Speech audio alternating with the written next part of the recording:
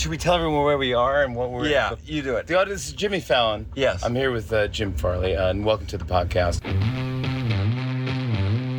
Cars say a lot about who we are. My first car I ever bought for myself was a Ford Explorer Sport. It was way too much for me to be buying as my first car, but I did it all by myself. And I had like 3 jobs to make the payment for that and the insurance, but it represents freedom for a lot of people.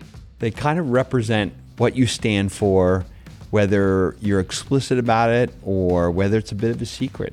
I looked at car names. Yes. And yes. I found all the car names that have science or astronomically It's inspired. crazy. It's huge. It is. Okay, so This season on Drive, I'm going to talk to all sorts of different people. It's pretty hard in our household to say, I can't do that. Oh, excuse me, you can't do that? So I'm a refugee kid from India No who became pressure. the first woman engineer. And you can't mow the lawn? You can't. Some are famous. I was totally blasting my own music.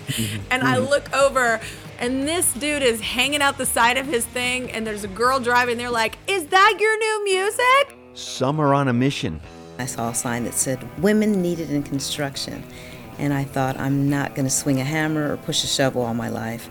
So I want to operate the big Tonka toys. Some are just there to enjoy life. And then I asked my buddy, is there any way I could put a popcorn maker in this thing? In the toolbox. In the toolbox. So he built hydraulics. You press a button, and out of nowhere, this popcorn machine rises out of the thing. This is Drive, and I'm Jim Farley. Season 2 of Drive with Jim Farley is coming January 10th, featuring conversations between Jim and Kelly Clarkson, Sanjay Gupta, Jimmy Fallon, Matthew McConaughey, and more. Listen on Apple Podcasts, Spotify, or wherever you get your podcasts.